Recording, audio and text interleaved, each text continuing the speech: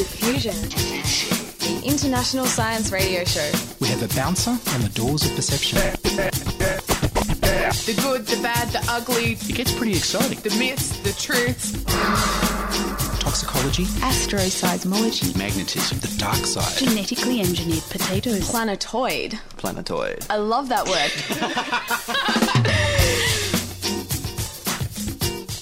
Hello and welcome to Diffusion. Sit back as we palpate the pulse of science. I'm Patrick Ruby and we're launching into the science athletics. We'll hop from science to policy on climate change. We'll skip from science to economics to analyse the global financial crisis. And we'll jump straight into the space station to get some solar power for California. But first up, here's the news with Victoria Bond.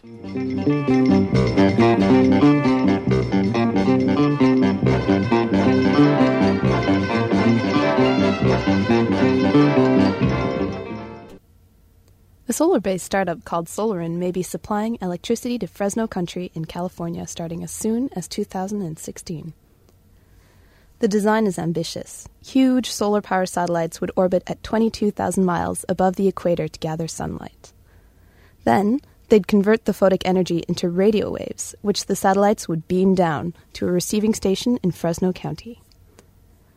Designers say the beam would have about 1/6 of the intensity of noon sunlight, but it wouldn't be harmful to people, wildlife, or planes because the beam would be spread out over such a large area. If completed, the project would supply 1.2 to 4.8 gigawatts of power, day and night, regardless of the weather, at prices comparable to other renewable energy sources. But getting the project off the ground, literally, will cost more than $2 billion. So far, Solarin has raised an undisclosed sum from private investors. In other California news, the world's largest laser was recently given the green light to begin a series of experiments. The National Ignition Facility, which has been built over the last 15 years at a cost of over $3.5 billion, is a stadium-sized facility which is able to train 192 lasers onto tiny targets. Researchers are hoping that the huge temperatures and pressures created within the controlled environment could yield the first-ever self-sustained, stable fusion reaction, which should create more energy than the energy required to trigger the reaction to begin with. Clouds predict earthquakes in Iran by the end of April. Scientists in China are using unusual cloud formations to detect earthquakes weeks in advance. According to the researchers, the pressure that builds up in the rocks before an earthquake causes electromagnetic disturbances which influence cloud formation overhead. The scientists use satellite images to look for early warning signs of tectonic stress. While the researchers claim to be able to predict the location and force of the quakes to come, the exact date is more difficult to pin down. But will the theory work? We'll just have to wait and find out. Sponging resistance away from bacteria. Researchers at North Carolina State University are studying sea sponges to see how they're able to protect themselves from bacteria, despite having no immune system and no ability to move away from infections. They noticed that, while almost all the organisms in the Caribbean Sea were covered in bacterial accumulations called biofilms, sea sponges, called Agellis conifera, seem to be spared. Biofilms are bacteria waste products which allows germs to form a shield to protect themselves against antibiotics. For example, biofilms coat our teeth. They're thought to be responsible for up to 80% of the world's bacterial infections. The scientists found that sea sponges prevent biofilms from forming thanks to a chemical called algiferin, which is not toxic to mammals. Algiferin does not kill the biofilms outright, but reverts the bacteria back to its single-celled form, which is susceptible to common antibiotics. So far, every target biofilm has been successfully destroyed by the chemical, and scientists are hopeful.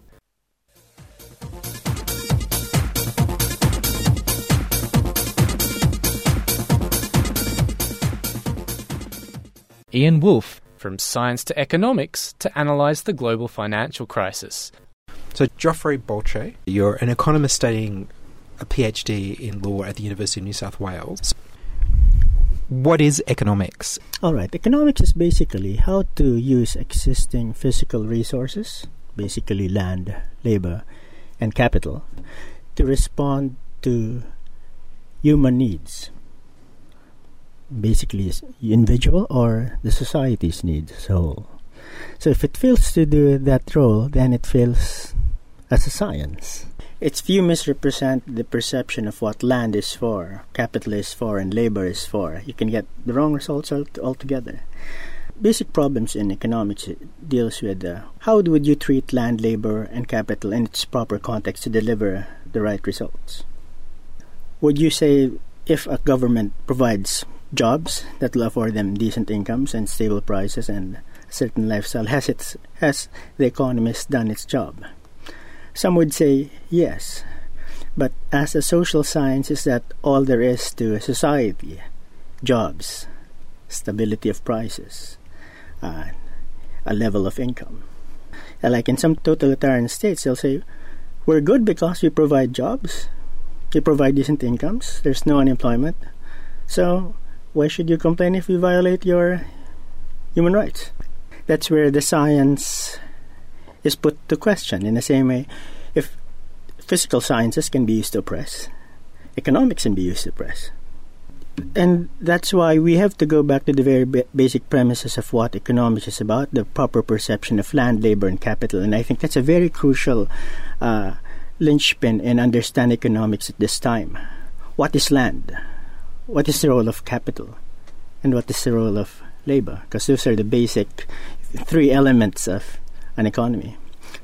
Many would treat all of them as alike and substitutable, but you can't.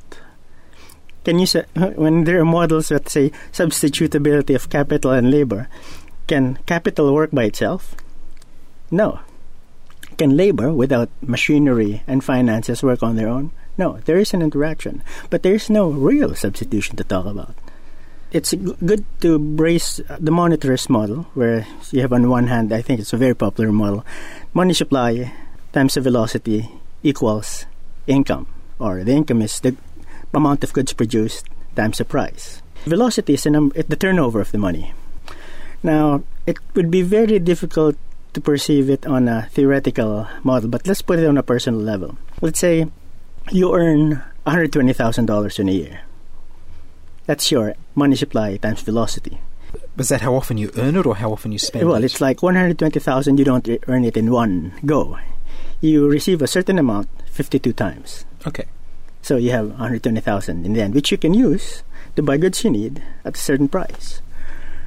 And that's, say, money in circulation. But let's say you've got a credit card. And if you use it properly and live within your means, within $120,000, you don't pay extra. Let's assume it's a good credit card company that doesn't charge you fees because it earns interest from providing sales to the customers. So there's no effect. But what if you start borrowing more than what you earn? Then you start paying interest fees, right? And so the prices of the goods and services you buy go up. And so you need to borrow more. And okay, let's say you may need to borrow. And this is, what if the people you sell it to, the shops, start treating your credit capacity as income? So they try to sell you more, and you end up borrowing more until you find out, hey, my income is not enough to pay for the debt. And before they know it, they achieve this state of debt overhang, and my income is no longer able to service the debt.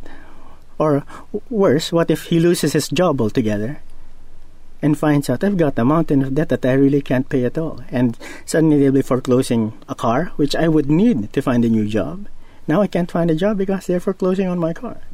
And that's pretty much a problem of many countries, not just individuals, but companies as well. So using that model on an individual, corporate, or even country level works if it's understood that way. So that seems to be the hole that a lot of people and corporations have dug themselves into. And that's just a monetary model. Very simple. Yes. You can gather statistics about it, run a regression to find out the right model, the right amount of credit, actually, that has to be used so that it doesn't exceed income and reaches a system of stability.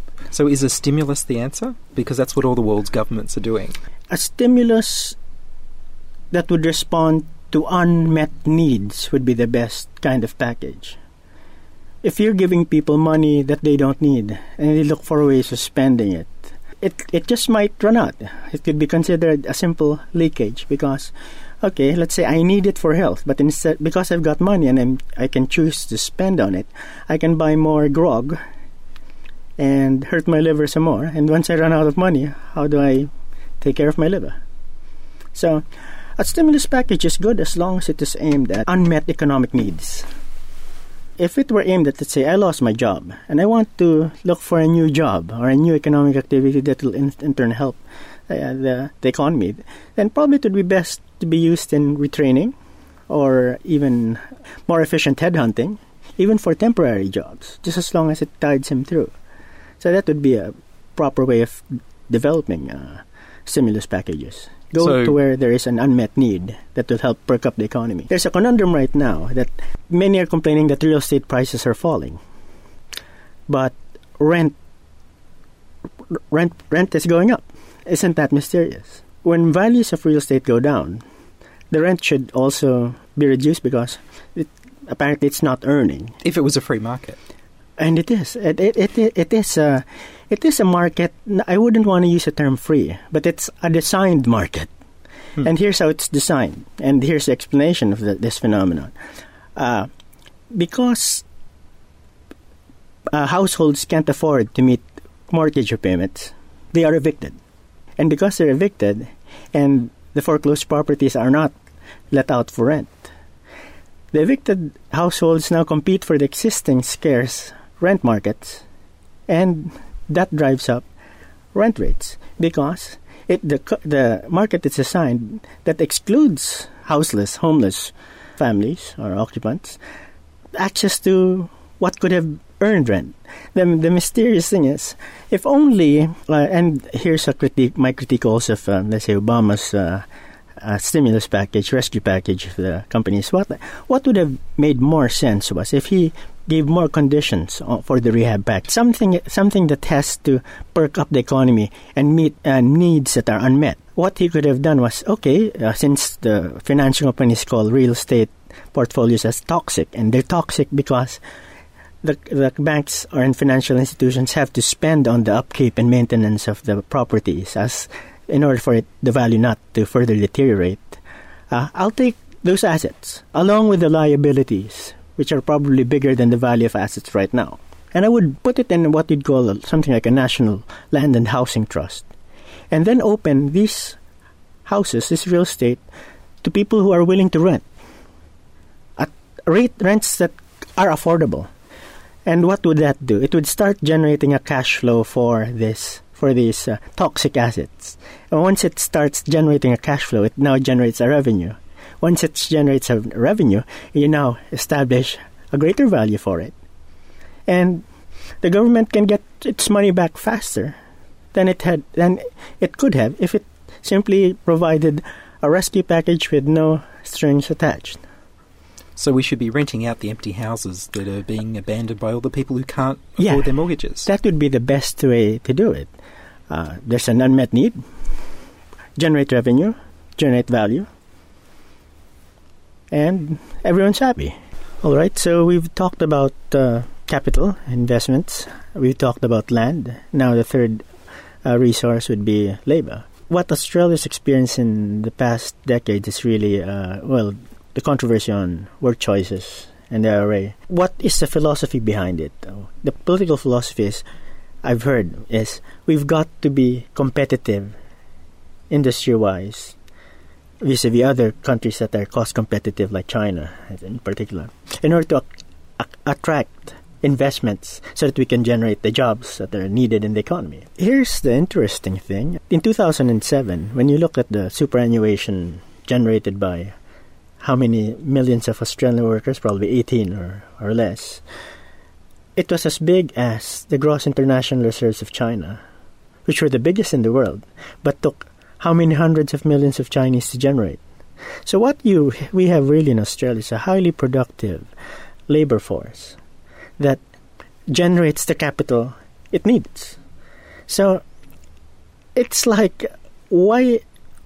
Maybe the advantage isn't to create a cost-competitive advantage, but to leverage against that highly productive labor force of Australia to generate the capital it needs and meet its needs at home, rather than attract foreign investments to generate the jobs it needs.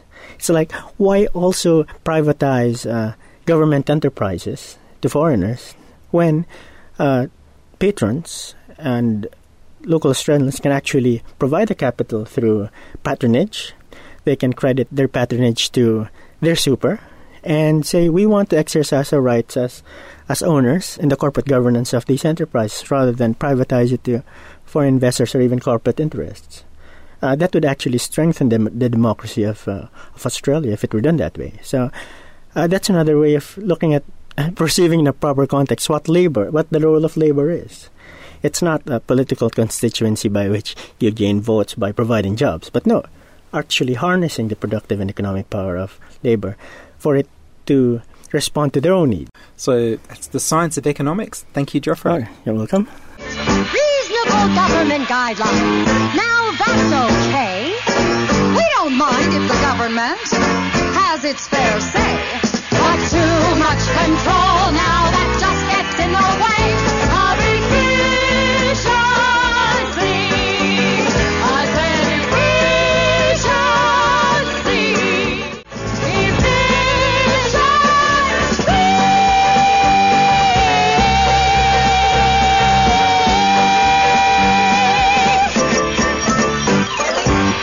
You're listening to Diffusion Science Radio. Diffusion at 2ser.com, brought to you across Australia on the Community Radio Network. Mark West returns with climate scientist Dr. Ben McNeill to talk about the science of climate change and what policies the science should lead to. We could have an economic downturn and it could be as bad as the Depression and last 10, 20 years or however long, but climate change is going to be with us, well, forever, really, if it all goes wrong. It's true, and it's interesting in the sense that it take crises to change things. Like if you think of September 11, that one event, really changed the face of the globe as we know it in the sense of foreign policy. And for example, the Iraq War, for example, that was how many $1 trillion was spent on that because of the precursor of a particular event, which was September 11.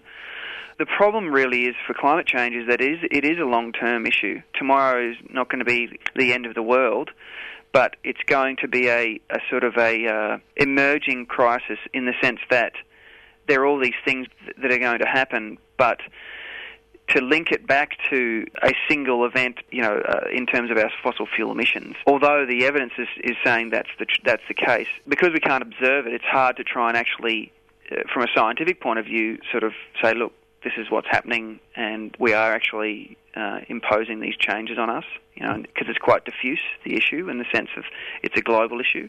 Yeah. I mean, it'd be a lot easier if, as I say, with September 11, we know who the perpetrators were, and it was very easily linked to those particular perpetrators. But this is global in extent, and you can't really, unfortunately in the science, you can't say, well, the cyclone that happened in Burma, which killed 200,000 people last year, and it was in an area which was in the low-lying lands, hundreds of millions of people were there. Even though there was a climate change fingerprint on that cyclone, and the sea level that's already risen to 20 centimetres would have affected that community, it still can be easily taken as a natural event that, okay, this has always happened, and it's not climate change. It's not new, yeah. So it's a hard thing to try and invoke change, given that it is a long-term crisis, and there's no easy way of attributing each of those events, even though they're massive and catastrophic, to human-induced climate change. So that's a problem in itself.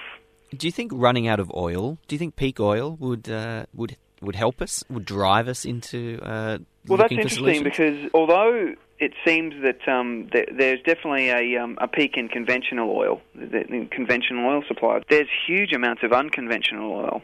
That is, if you go back in World War II, the Germans actually perfected the technology of converting coal into oil because they didn't have much oil in Germany. I can't imagine that was clean. This coal to oil technology is taking off now. Well, I guess since the financial crisis, it hasn't gone. It's probably the investment's gone downhill. But if you remember that the oil prices were huge, they were $100 $50 a barrel or whatever it is. But in long term, it'll go back to that level after we've emerged from this downturn. But I guess there are other technologies which are way more carbon intensive, is what I'm trying to say, than conventional oil. If the question is, how can we avoid moving to a worst case greenhouse intensity from the dwindling supplies of conventional oil? And the way to do that is you have to have a carbon price in the economy. So if you had a carbon price, then those more carbon-intensive forms of oil production, there would be no investment in there because the costs would be too high, because we have assigned a value of carbon. We say in our society that greenhouse gas emissions are important, and therefore there's no investment in that end of the spectrum. So we'd move towards other forms of transportation. In particular, it would be electrification is definitely the way to go, because we know that we have massive amounts of clean, low-carbon sources to power up grids, whereas we don't as yet have those sources for oil. And later on this year in Copenhagen, there are these international talks on climate change. Do you think that there's going to be an international agreement on carbon tax or even on emissions? It's really critical, this international meeting, which is trying to negotiate a post-Kyoto Protocol convention on reducing carbon emissions from all the developed and developing economies, is really critical. And many people are quite pessimistic of what will be achieved, just because it seems most of the leaders of the world are really quite focused on trying to resolve the economic downturn. It seems like this is a once in a lifetime sort of event. Climate change has, for the time being, it seems like it's on sort of second fiddle. And again, it comes back to what we were talking about earlier about the short term versus long term here. And I think it would be very wrong to try and sidebar climate change just because we have a short-term economic downturn. One of the things that have come out of the Obama administration is that actually they've seen that a rejuvenation of the economy from green technologies, from green infrastructure or low-carbon infrastructure is a way to get them out of this downturn. So actually, in many ways, it could be seen as an opportunity in the sense that governments are now putting forward stimulus packages for their economies, and that could be an added acceleration towards a low carbon economic future, and at the same time kickstart and create new jobs in a very harsh environment in terms of the economy nowadays. I did hear something interesting recently, was that because of the economic downturn, there's less manufacturing. So there's less emissions now than there were, say, a year ago. So yeah. It's kind of interesting. Yeah, there will be definitely, less emissions because of the downturn, but I don't like to focus much on that. I mean, it's not economic growth that's the problem here. Yep. It's actually how we power our economic growth. Yep. So if we de-linked, essentially what we need to do is de-link the economic growth with how we power us, or how we power and manufacture things. People say, well, I guess this economic downturn is going to solve the issue. Well, it's not. Over the medium term, we're still going to be growing emissions rapidly because we still have that link. We still are, in most parts of the world, we're still reliant heavily on coal and oil in particular.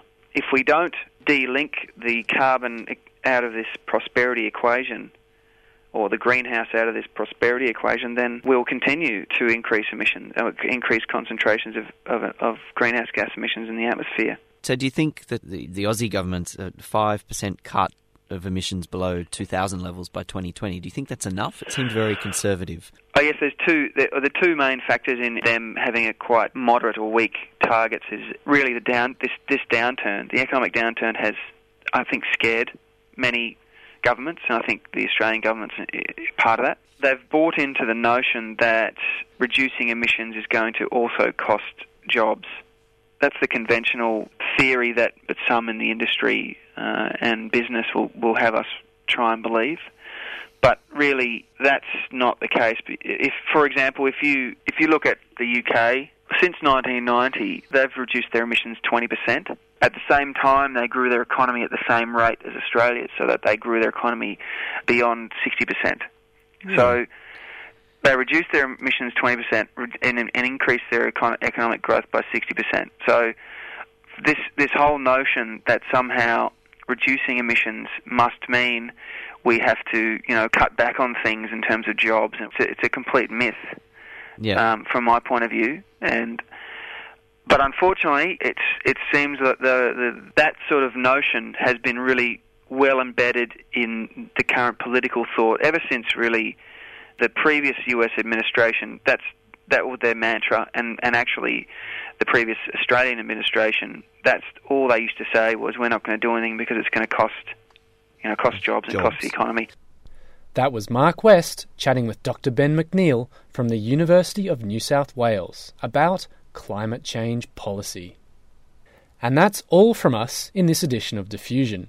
If you'd like to contact us, if you have feedback, comments, suggestions for more science athletics, or you'd just like to hear your own voice voicing some of the sexiest science stories, then send an email to diffusion@2ser.com.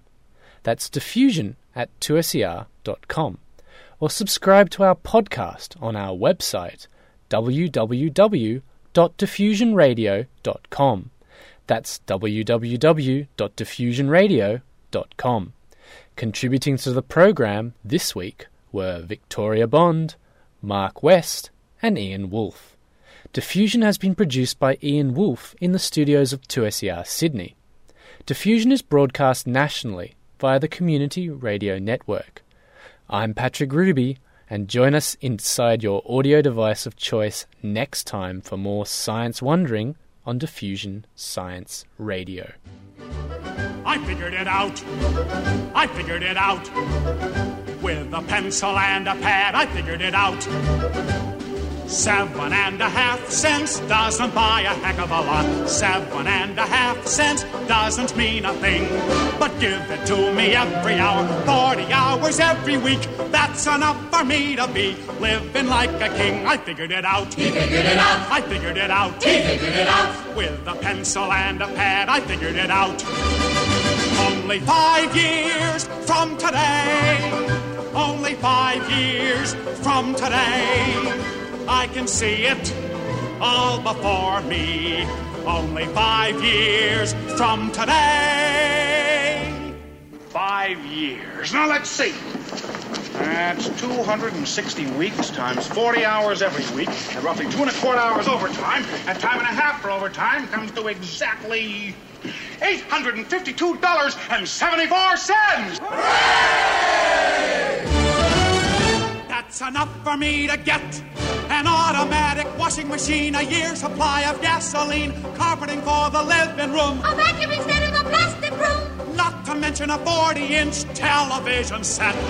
So, although 7.5 cents doesn't buy a heck of a lot, 7.5 cents doesn't mean a thing.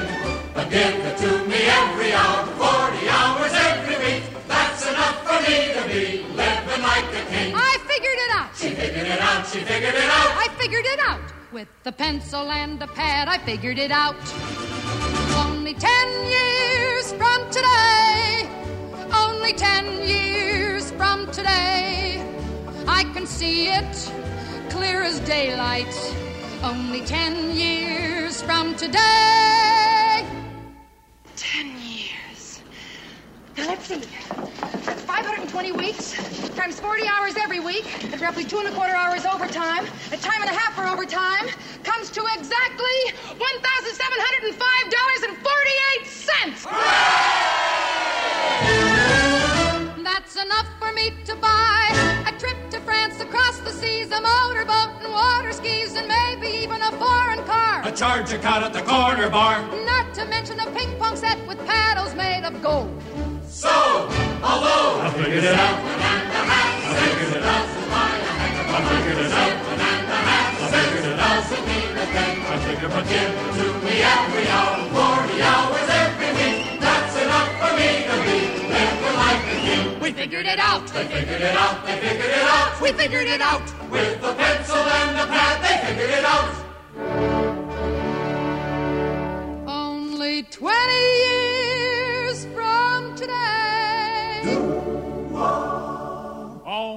20 years from today. I can see it like a vision. Only 20 years from today.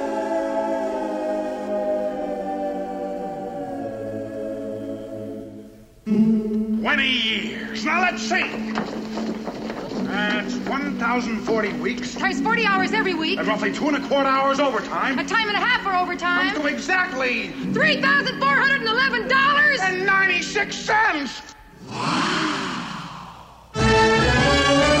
That's enough for me to be a sultan in the Taj Mahal, and every room a different doll. I'll have myself a buying spree. I'll buy a pajama factory. Then I can end up having old man Hassler work for me.